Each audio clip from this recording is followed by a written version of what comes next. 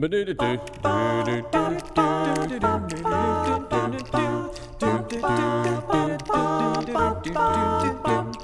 this is John from PureAndSimpleBible.com. Welcome back to the podcast. I'm so glad you're here, and I'm grateful for another opportunity to have a great Bible study conversation with a dear friend of mine, Bradley Ballard. Bradley is back from South Korea, where he and his wife Brandy are currently living and serving the Lord, working for the church there and helping to share the gospel in that area. Bradley's able to join me in studio, and today we're going to talk about a Bible study that he's called Strangers for Christ, but not Strangers from Christ. So let's jump into that Bible study now. I'm here with Bradley Ballard, who is on a short trip back to the United States from his present work in Pohang, South Korea. Grateful for your presence, grateful for your friendship. Bradley and I go way back, all the way back, maybe. So I'm thankful that you're actually in my studio. This is exciting. You've podcasted with me from afar, using my phone to call you in Pohang. But now you're with me in the studio, and I'm glad for your presence. So thank you, brother. Well, thank you. It's an honor to be here. And thank you for your work. Bradley is currently serving in Pohang as many people use the term missionary. He's just a preacher, an evangelist. He also works as an English tutor. Is that correct? Yeah, teacher at a small academy. Okay, teacher at a small academy, like Paul sewing tents. Bradley is figuratively sewing his tents so that he can help meet people, help share the gospel in Pohang. So if you're listening to this, I want you to please pray for their work as he and Brandy are on the front line sowing seed into the hearts of men in that place. Maybe I should allow you to say a word. Would you like to say a word about it? Absolutely. Go ahead. Yeah. The way that Brandy and I came to be a part of this work and be a part of the work in Cambodia with you guys was different than a lot of people. Many people have sought that life out. Right. Or I should say many of the ones who are in that life have sought that life out. Okay. And we never did. We were asked to be companions in that by you guys initially. And then once we got back to the States and thought we were getting settled, we had a congregation up in Oklahoma ask us to follow up on some leads that they had made in this little town of Pohang, South Korea. And again, we never went looking for it, but it found us, and so we answered that call. And I think you and I have had this conversation before, maybe even in our podcast, about why we felt motivated to go and answer that call. Right. And so it's been a huge blessing to us, even though it wasn't anything we were looking for.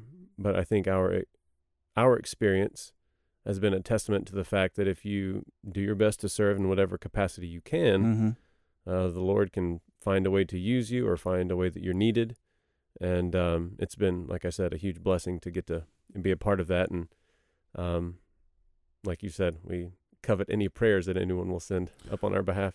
You make a short list whenever you become a precision tool or a precision instrument for the Lord. Right? Suddenly others are asking, hey, we need this in this area, and your name comes up pretty quickly. Yeah. So when you've gone through it before. Yeah, and it's funny because I've already been, I got a phone call a while back from a guy already asking me to move to another country. Oh, my. Said, hey, when are you done? We want you over here. And so it strikes me that, already we're trying to find someone to be a companion in that work over there with us because it's just my wife and I. Right. And, we're trying our best, but we need someone there with us. And already we're being asked to go elsewhere. And so I'm struck by the incredible need that we have for people to do what we're doing. And it's a little, I don't think sad is the word, but I can't believe that we're the ones being asked when there's we're committed and it's clear that there's need in so many places. So right. I hope to encourage and motivate people to consider how they can be of some use in a capacity they never thought they'd be suited to, perhaps. Right. Paul said he was spent for the Lord. Maybe you feel similar to that you've been spent in ways that you didn't know or imagine that you would be serving? Yeah, that's fair. We, Paul lists out some of the things he endured for the sake of the gospel. Right. And though we've not endured a night and a day in the deep, or floggings or scourgings or anything like that, or imprisonment, a lot of the things that we have endured, some of the isolation and loneliness we feel from time to time, and some of the embarrassment and different frustrations, those are definitely products of, what we've gone to do. So, but I think they've made us stronger. All of those experiences have made us stronger, and hopefully made us grow in our faith.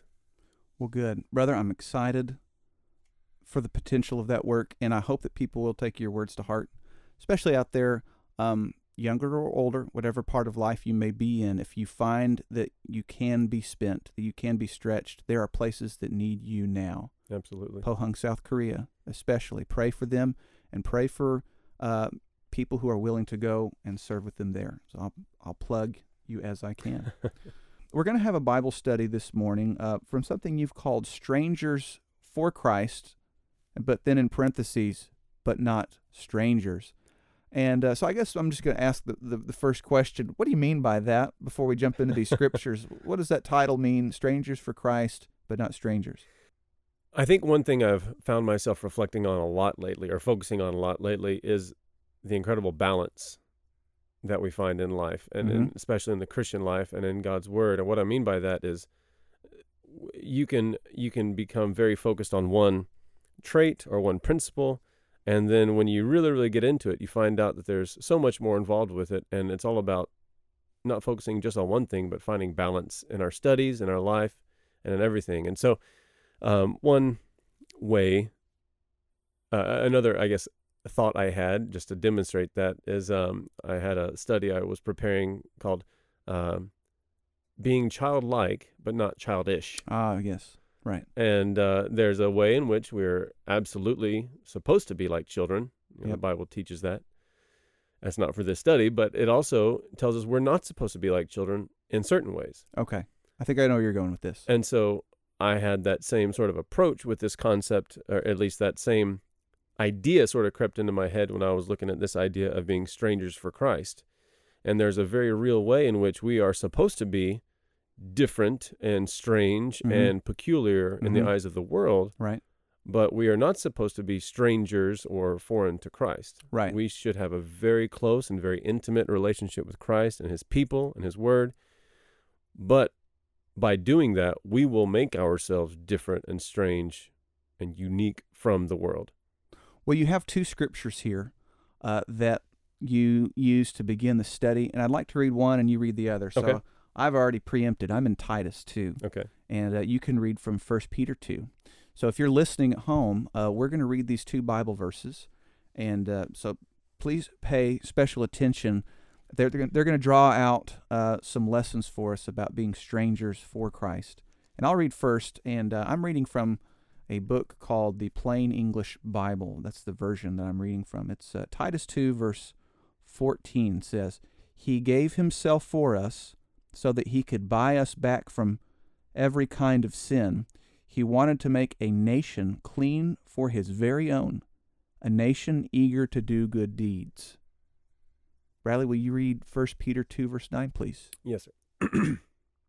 "But you are a chosen generation, a royal priesthood, a holy nation, his own special people, that you may proclaim the praises of him who called you out of darkness into his marvelous light." Bradley, what can I glean from these two verses? I'm seeing some connections, but I'd like to give you that opportunity to make them for me. It's hard to give that up as a preacher, isn't it? It is. That's my role, It's like, let me rephrase that then. No, you don't have to. It's the same thing as a teacher. You know what you're telling the first graders, and yet you ask them questions. You're like, what do you think this means? You could just tell them, but yeah, it's a shared process. Right. Okay. So, Bradley, help me understand this connection of 1 Peter 2:9 and Titus 2:14. Well, in both places, we're reading about how Christ has paid for us, essentially. Right. And so there's a sense of ownership there where we belong to him. By all rights, by all accounts, he paid more than he should have had to. Right. And not only do we belong to him, but he has made us special and exclusive. And I know exclusive is a word today that people, I think is kind of a negative thing because it excludes some.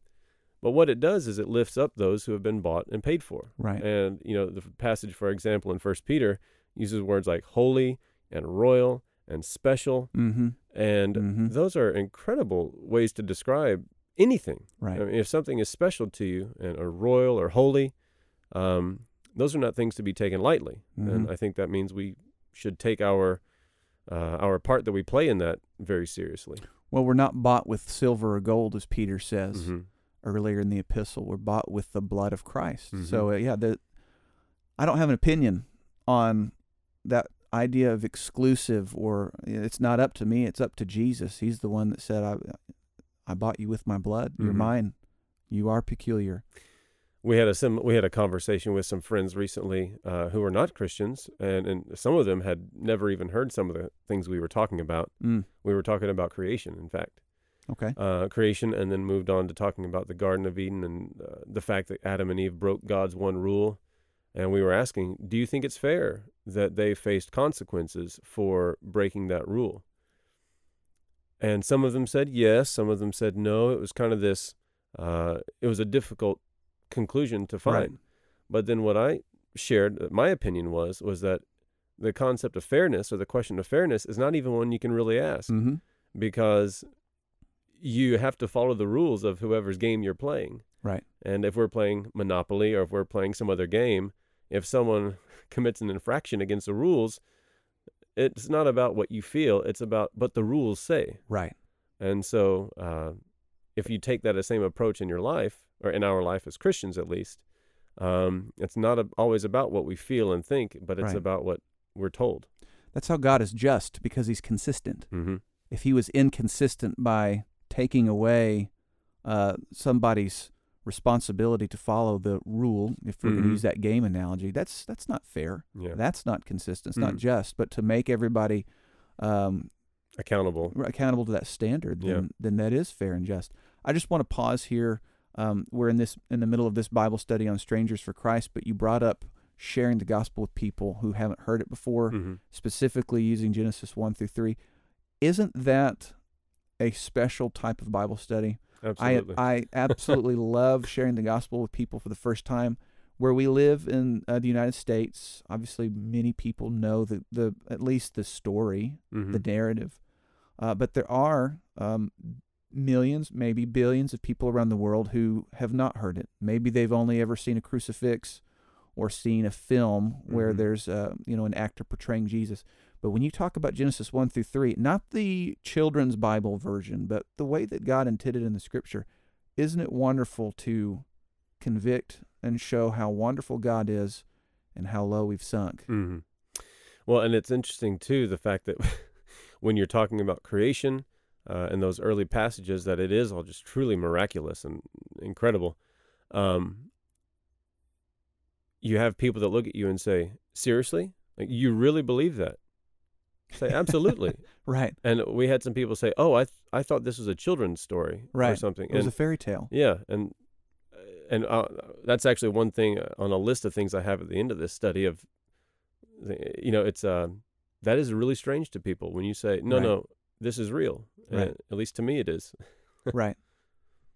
That's a study for another day. Yeah. And I may not be the one to lead that study. Maybe I'll have some others come in to talk about it. But the true story of Genesis 1-3, scientifically, etc. Let's get back into Strangers for Christ. These scriptures, 1 Peter 2, Titus 2, his own special people. When it talks about being a peculiar people, I think the King James may use that type of phrase. Special people, etc. We've talked about how Jesus bought us. That's what makes us special to him.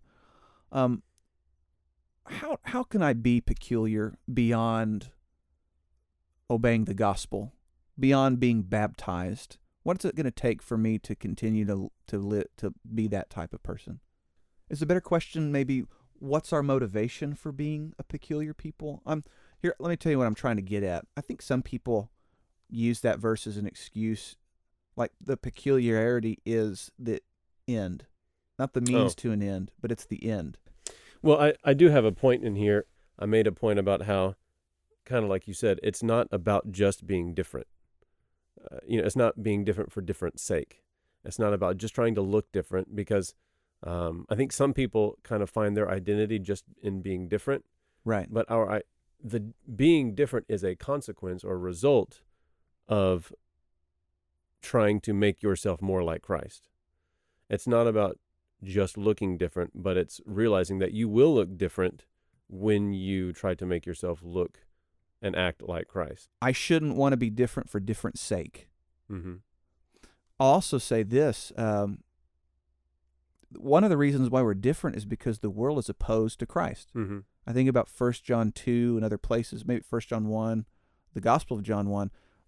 Darkness does not understand the light, nor does it want to.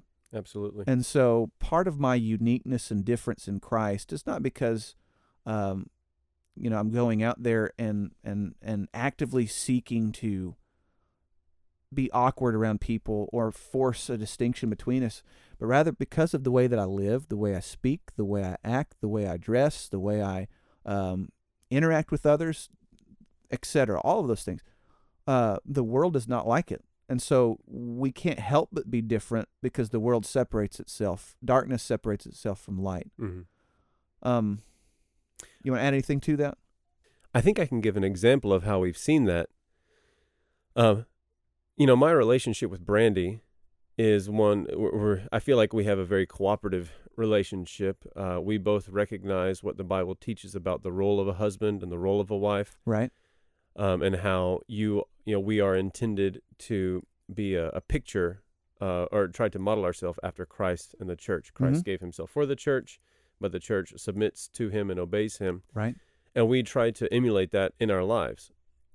But at the same time, she's not my slave, and I'm not her master in a dominating sense. And there are a lot of ways where she's more talented than I am, and I need her.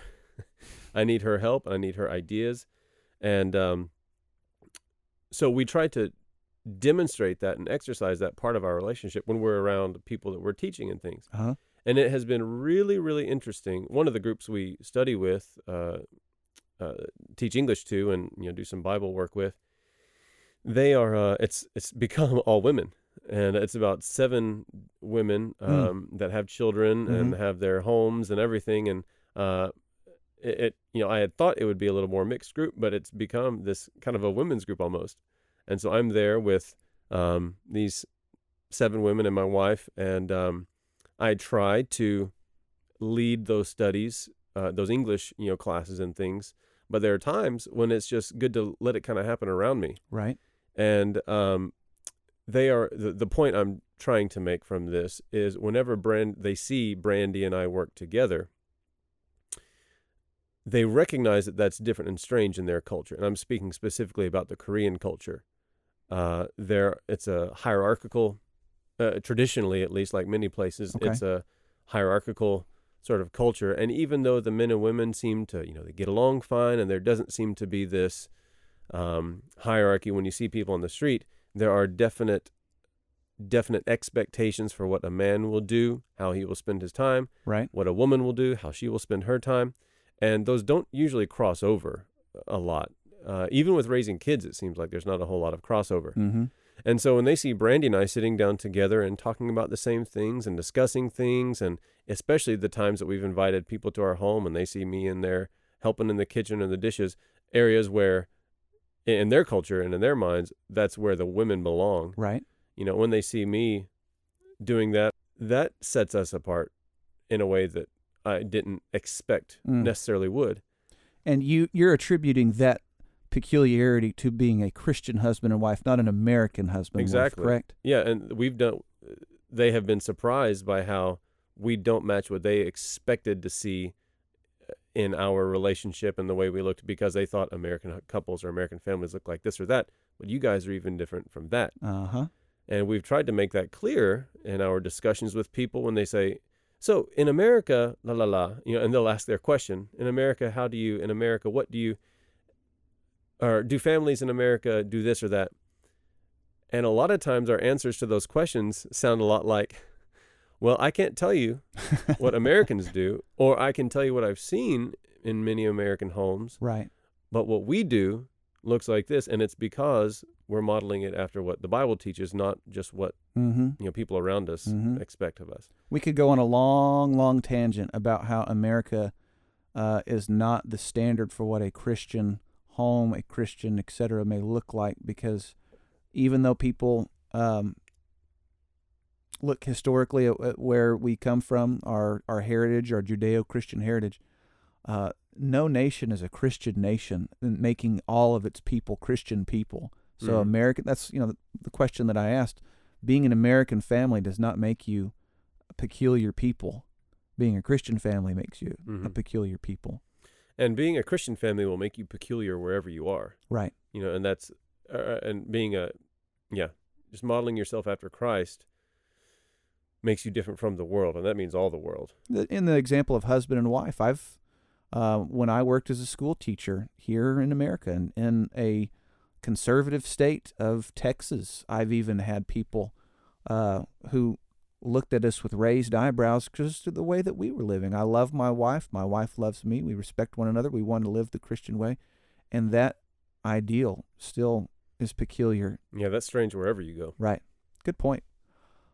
You make a point in your Bible study after reading these scriptures and meditating on how we belong to Christ, and our peculiarity comes from living for Him in a world that is dark.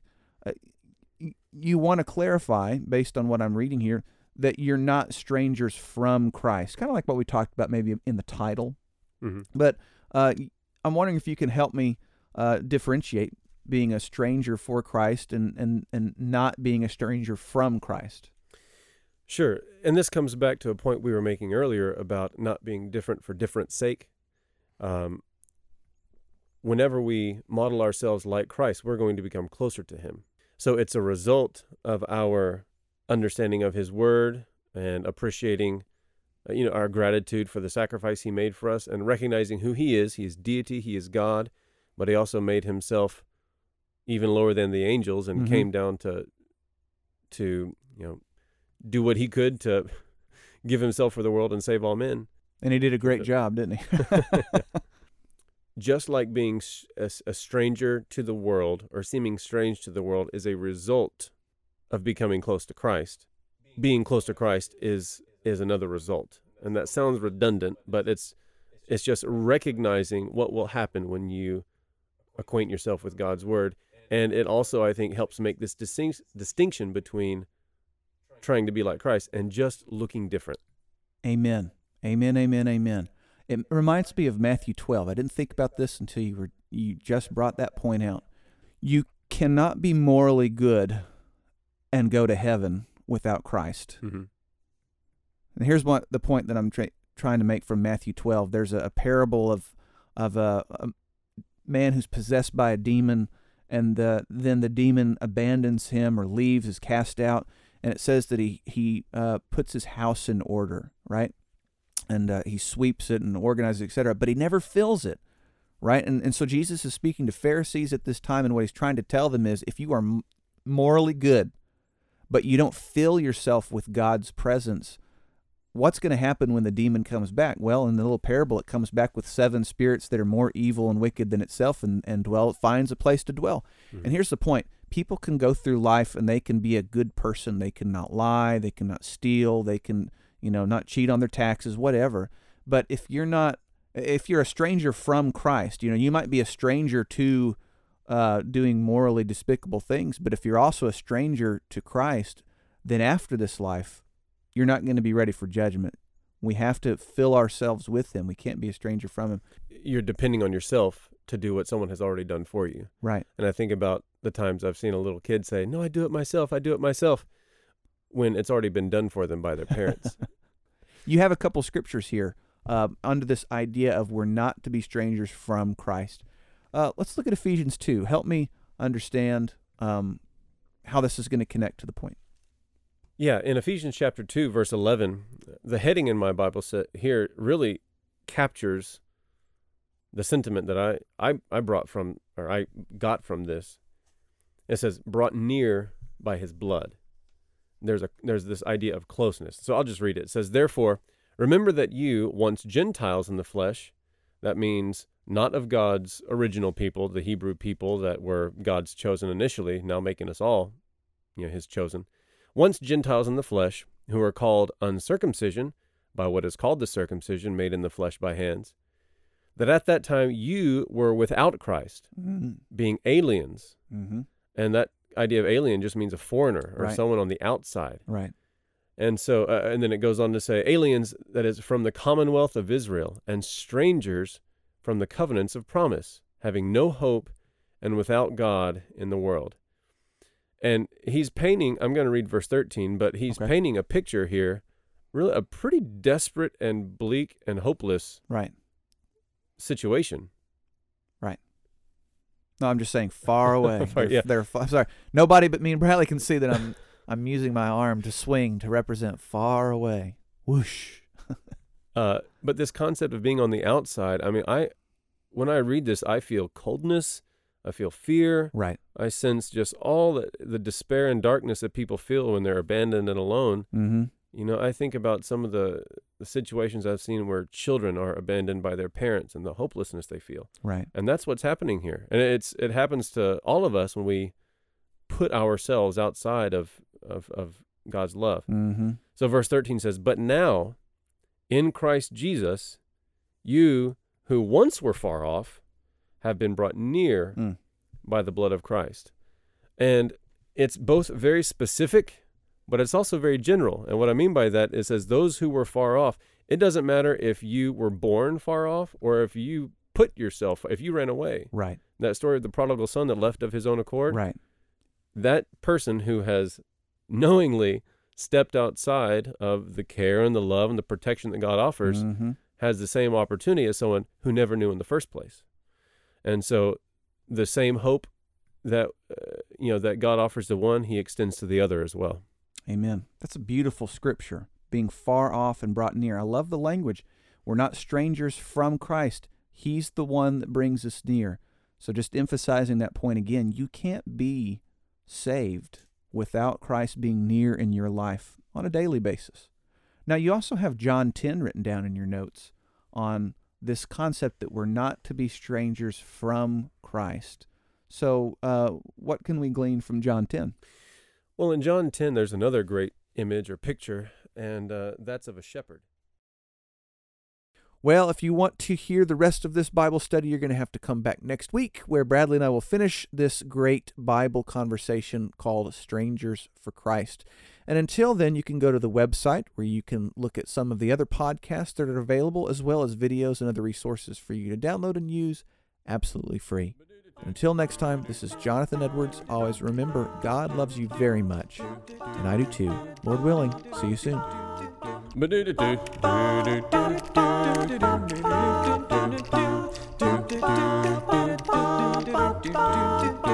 Well, I'm here to tell you a story that is true, about a judge by the name of Gideon. He was a man like me and you.